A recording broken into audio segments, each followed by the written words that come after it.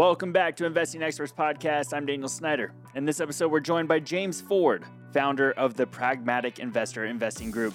We discuss this week's macro data, the M2 money supply, what's happening in crypto with Bitcoin and Ethereum, including an altcoin that he prefers for investors, and there's so much more. But first, did you know you can follow Investing Experts on Seeking Alpha? You'll get notified of every episode release, find relevant links to articles and the investing groups, transcripts of the episode, and so much more. So make sure you check it out. Now let's get into the interview. James, it's great having you on the podcast today. Let's dive in. CPI, PPI, we've gotten all the data. I talked to Eric Basmachian in the last episode. He told us what he thought. What is your takeaway from this macroeconomic data coming out? Well, Daniel, first of all, thanks for having me. And I think by now it's pretty clear, the trend has been pretty clear for some time now, that basically that inflation level is coming down. The disinflation is happening, and we're seeing that, like you say, in the headline numbers. I think it's very clear also when you think about where we stand right now in the business cycle, and just looking at other things like the way that M2 money supply has been going down. I shared a chart yesterday with my subscribers where basically shows the M2 and the CPI that kind of lagged by a few months, and shows how basically the M2 leads that CPI down, and that's basically what we're seeing now. And I expect this to continue trending down. So let's take a second to touch on the M2 money supply from the Fed, right? For the people that are listening, may not understand what is going on here. Can you give them the brief synopsis and where the target levels might be as to when that reduction stops, et cetera? Well, the Fed just had the supposedly that last Fed hike, the quantitative tightening, of course, still going on. But overall, what is the M2, the broad money supply?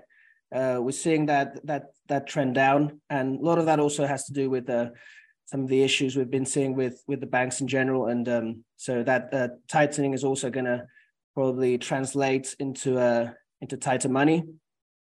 And like I said, that's probably going to translate into much lower inflation. Now, the question is, of course, how much of that might translate into weaker data, and how you weigh those things down. Inflation's under control now, but that recession that has been announced for like the last year is coming in. Perhaps, I mean, we have data coming out that supports that the economy is holding up a bit better than expected. So the question is, how much time until that recession really takes hold, and how much can we rally from here, or how soon do we start going down? James, let me ask you, are you expecting a Fed pivot this year? Yeah, mainly. I think if you look basically at where the Fed funds futures, what the market is pricing in, they are already pricing in those cuts. I think that obviously that is a bit aggressive. I'm not sure we're going to get those cuts so soon, but there's definitely a lot of reasons for the Fed to cut, or at the very least, I think have a pause. And I think that is, if I had to take a bet, and what most of the market is betting on, is that the Fed pauses at this point. So yeah, I do believe that pivot is coming. Especially with the latest inflation data, there's no real reason at the moment why they wouldn't. Well, so you're saying pause and pivot, right? So walk us through that. Are we pausing? Okay, if we're pausing, for how long? And then what month of the year or what meeting should we be expecting? Mm-hmm. Basically, I believe that there's going to be a pause. I actually also shared a chart at one point which highlighted the average amount of months that the Fed has paused, which is around 5 months historically. So maybe that's something we could expect. We did get much longer pauses, for example, back in 2006, which I've been using as a bit of a point of reference lately, because I see a lot of similarities there with the way that obviously there's a lot of concern with the recession. But if you look at, maybe 2006, what happened till 2008, we had that pretty long pause, and the market actually performed quite well before, obviously, we had that huge 2008 financial crash. So to that extent, I believe there's a pause which should last, like I said, about 6, 7, 8 months. I'm more bullish about the pause than the pivots, because normally when the Fed starts cutting, that's when shit hits the fan, and that's when equities give us that final dump. So I'm bullish on the pause, which hopefully could take us to the end of the year. That would be my best guess. So just to clarify, because you said the average pause was 5 months, is that from when they did the last rate hike or for the meeting immediately after their last rate hike? So that would be from the last rate hike until they do the next, until they cut, basically the time that the Fed spends at that level pause. Yeah. Gotcha. Just wanted to clarify. Thank you for that. So we're expecting a pause. We're expecting a pivot is what you're telling me, which then would be a puke for equities in your opinion, or a rally for equities? Well, like I said, historically, and obviously, history can only show us that much, but the pause definitely, I think, is bullish, right? So it's supposedly, and that this is kind of what I'm looking at, what you might call some people call the Goldilocks, where, economic data, yes, it's maybe getting a little bit worse, but I mean, if you look at unemployment and a lot of other measures of economic strength, the US economy is, I think, surprising a lot of people in its resiliency. So you get that pause, you get that time where the market can take a breath and say, okay, well, no more rate hikes, we can relax a little bit, we can rally a little bit, and the data's not that bad. And actually, generally speaking, when the Fed cuts, that's when you're already seeing the market turn down a little bit. So I'm hoping that we get that more of a pause, basically. Even though the market is already pricing in some cuts, I don't see that happening quite yet. So that's my main thesis. So to get a little bit of insights as to what you're telling your audience over in your investing group, for the next 5-6 months before the pivot happens, how are you recommending that people get positioned? I would say I'm cautiously bullish at this point. I think there's a lot of the things I already said about the economy holding up better. We have also, especially in certain assets, maybe the effect of not just the liquidity. Obviously, liquidity is something that I look at a lot when it comes to macro, and one of the main drivers, if you look at risk assets, crypto especially. And we also have a lot of liquidity in terms of global liquidity turning up. I mean, that already started turning up in the beginning of the year. You see a big move. Well, Bank of Japan obviously just changed their governor. There was some idea that they might scrap the yield curve control. That's going to keep going on, it seems. China, so not quite clear, but they have a lot of room to ease as well. So in general, I see global liquidity as coming out. I mean, there's certain assets that are going to perform a bit better, obviously, but mostly I expect us to rally a bit here, and which I think you might call contrarian. But again, another chart that I recently shared with subscribers is the amount of kind of short positioning in the market, and you often see that when you get those institutions or certain market participants shorting so much, that's actually a pretty good indicator that where we're heading is up. So cautiously bullish would be my take at this point. But what sectors or what specific companies come to mind when you're talking about this bullish scenario? Because obviously people look at regional banks, right? And that's a sector that's getting hit hard right now. So people don't want to just generally throw money across the board. Anything come to mind? Right. Well, I think in terms of positioning, not just for this rally, but maybe more for the long term, I think real assets are obviously something that you could consider. Obviously, gold has performed very well. And that goes with a bit more with more of a long-term view, but definitely gold. Something like energy, I'm buying this dip a little bit as well. But then more immediately, I'm also quite bullish on the some of the risk assets. So I would long the Nasdaq. Crypto, especially what I was mentioning before, is that it kind of gives you that insulation of, even if there is like a recession in the US, crypto, some of these assets, especially Bitcoin, might perform a bit better because in terms of global liquidity, Bitcoin can rally on the back of that. When Bitcoin isn't really affected by it doesn't have earnings, and it's just going to go up with the liquidity, really. So that's another one. In general, those kinds of assets. Energy. I've been looking at a lot of different energy stocks, commodities. I think could do well. Gold, maybe copper as well. Those kinds of areas. It's interesting you bring up energy, because that's one that I've been thinking about in regards to if there's a recession and consumer slowdown of travel and things and everything hits the fan. Doesn't energy get hit? What's the play behind the energy sector here? I think there can be some obviously short-term headwinds in energy, but if you're looking at more over the next 5-10 years, and you think about the big picture, right? The global picture, you've got basically all these nations industrializing, right? In India, China obviously already quite industrialized, but maybe more from the more developing nations, and that energy demand is going to come. And the truth of the matter is that I think there's basically we've had a long period where we pretty much underinvested in those commodities, really, in the exploration of energy. So there is going to be some sort of a squeeze, and you're going to see those prices go up. And the only way that we're going to actually be able to to guarantee that all that demand coming from these new countries, obviously, well, first of all, one of the points that a lot of people make is that renewables aren't going to cut it. So you're going to have to rely on the more traditional ones. And the only way we're going to do that is again investing in exploration, and to an extent, a kind of a speculative bubble that draws in that capital. So we should see those perform well, I think. Thanks for clarifying on that. Let's take a step back a second. You were talking about crypto as well. Crypto, you mentioned real assets. Is crypto a real asset? I just want to clarify. Well, I guess this really depends on your own definition. I particularly am of the opinion that Bitcoin, I do subscribe to basically the idea that Bitcoin is digital gold.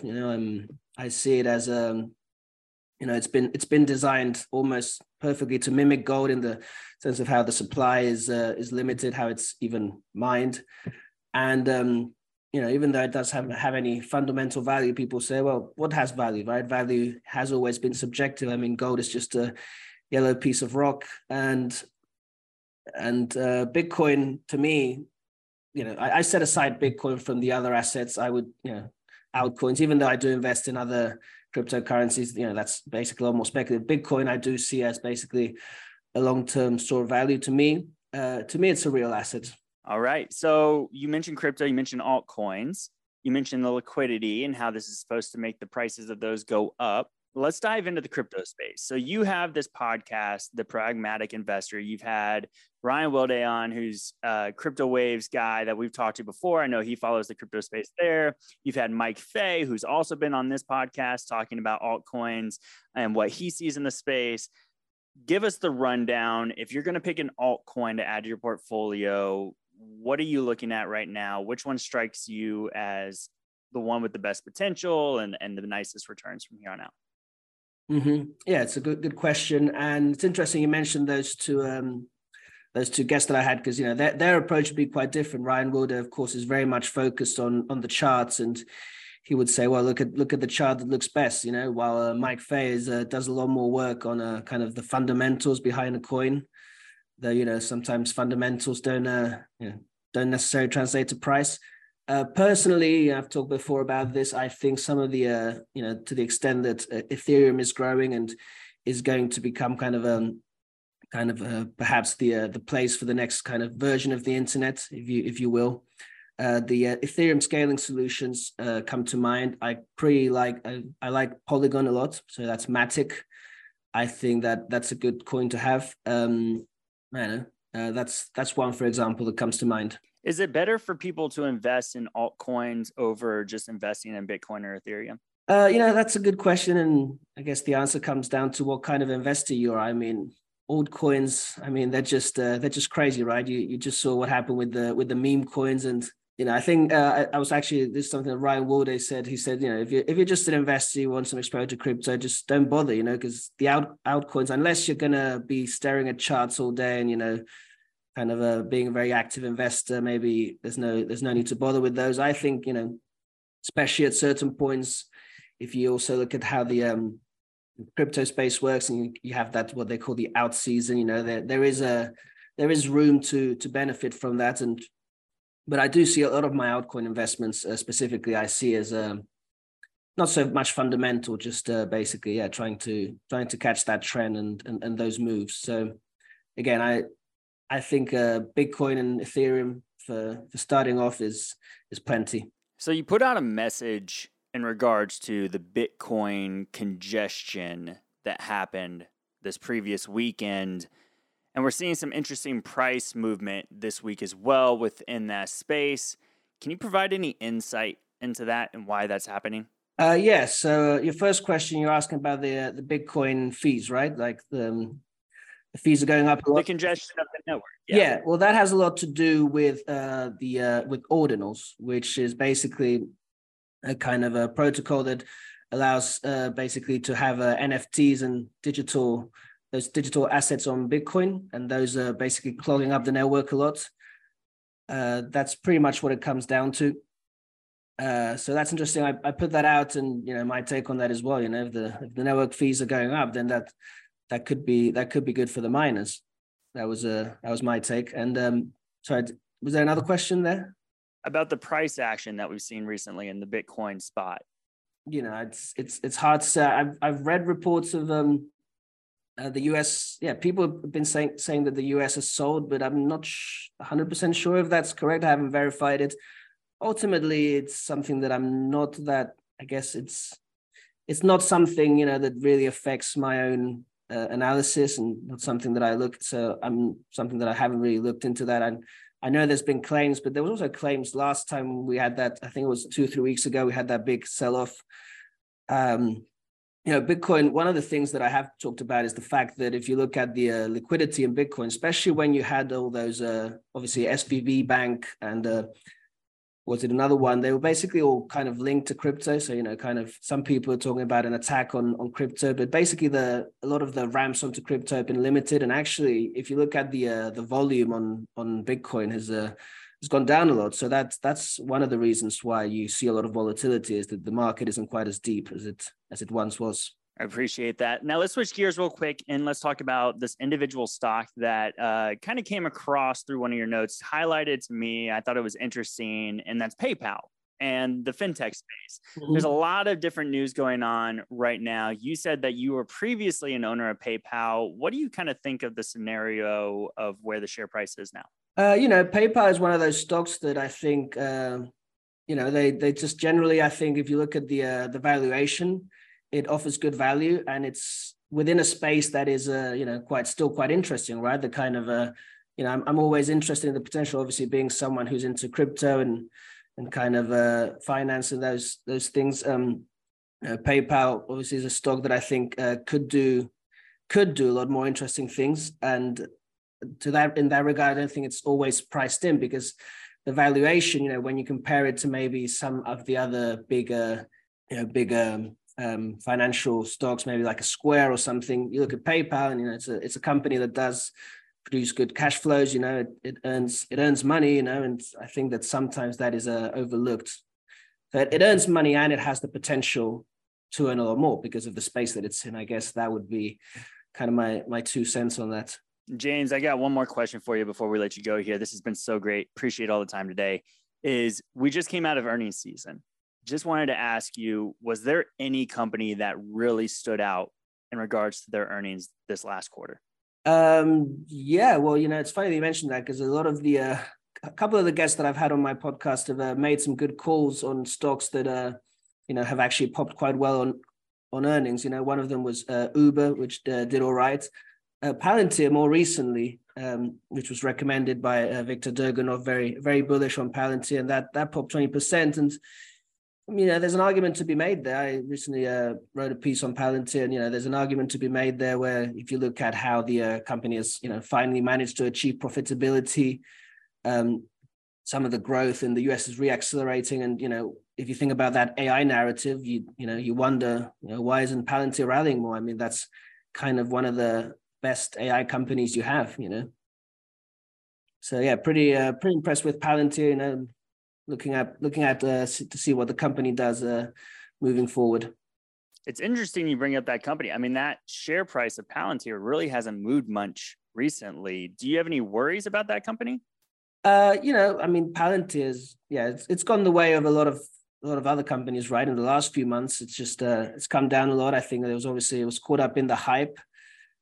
And, there was some rightful concerns people had about the stock-based compensation and basically the profitability challenges. But if you look at, starting in after the earnings, I think the stock went up 20%. And, there might have been some degree of a short squeeze there. But basically, I do think that there is, a lot of investors turned around and said, well, actually, look, this company is software company that actually can make good money, and it's in a segment which, continue to deliver 20% CAGR for the next decade, and maybe it's an actual interesting play. And also, stock-based compensation is trending down as well. So, there's a lot to like there, I think. Just a reminder, anything you hear on this podcast should not be considered investment advice. At times, myself or the guests might own positions in the securities mentioned, but this is for entertainment purposes only, and you should seek advice from a licensed professional before investing. And just a reminder, you can find a link to the investing group service in the description or show notes page on Seeking Alpha. And we'll see you next episode.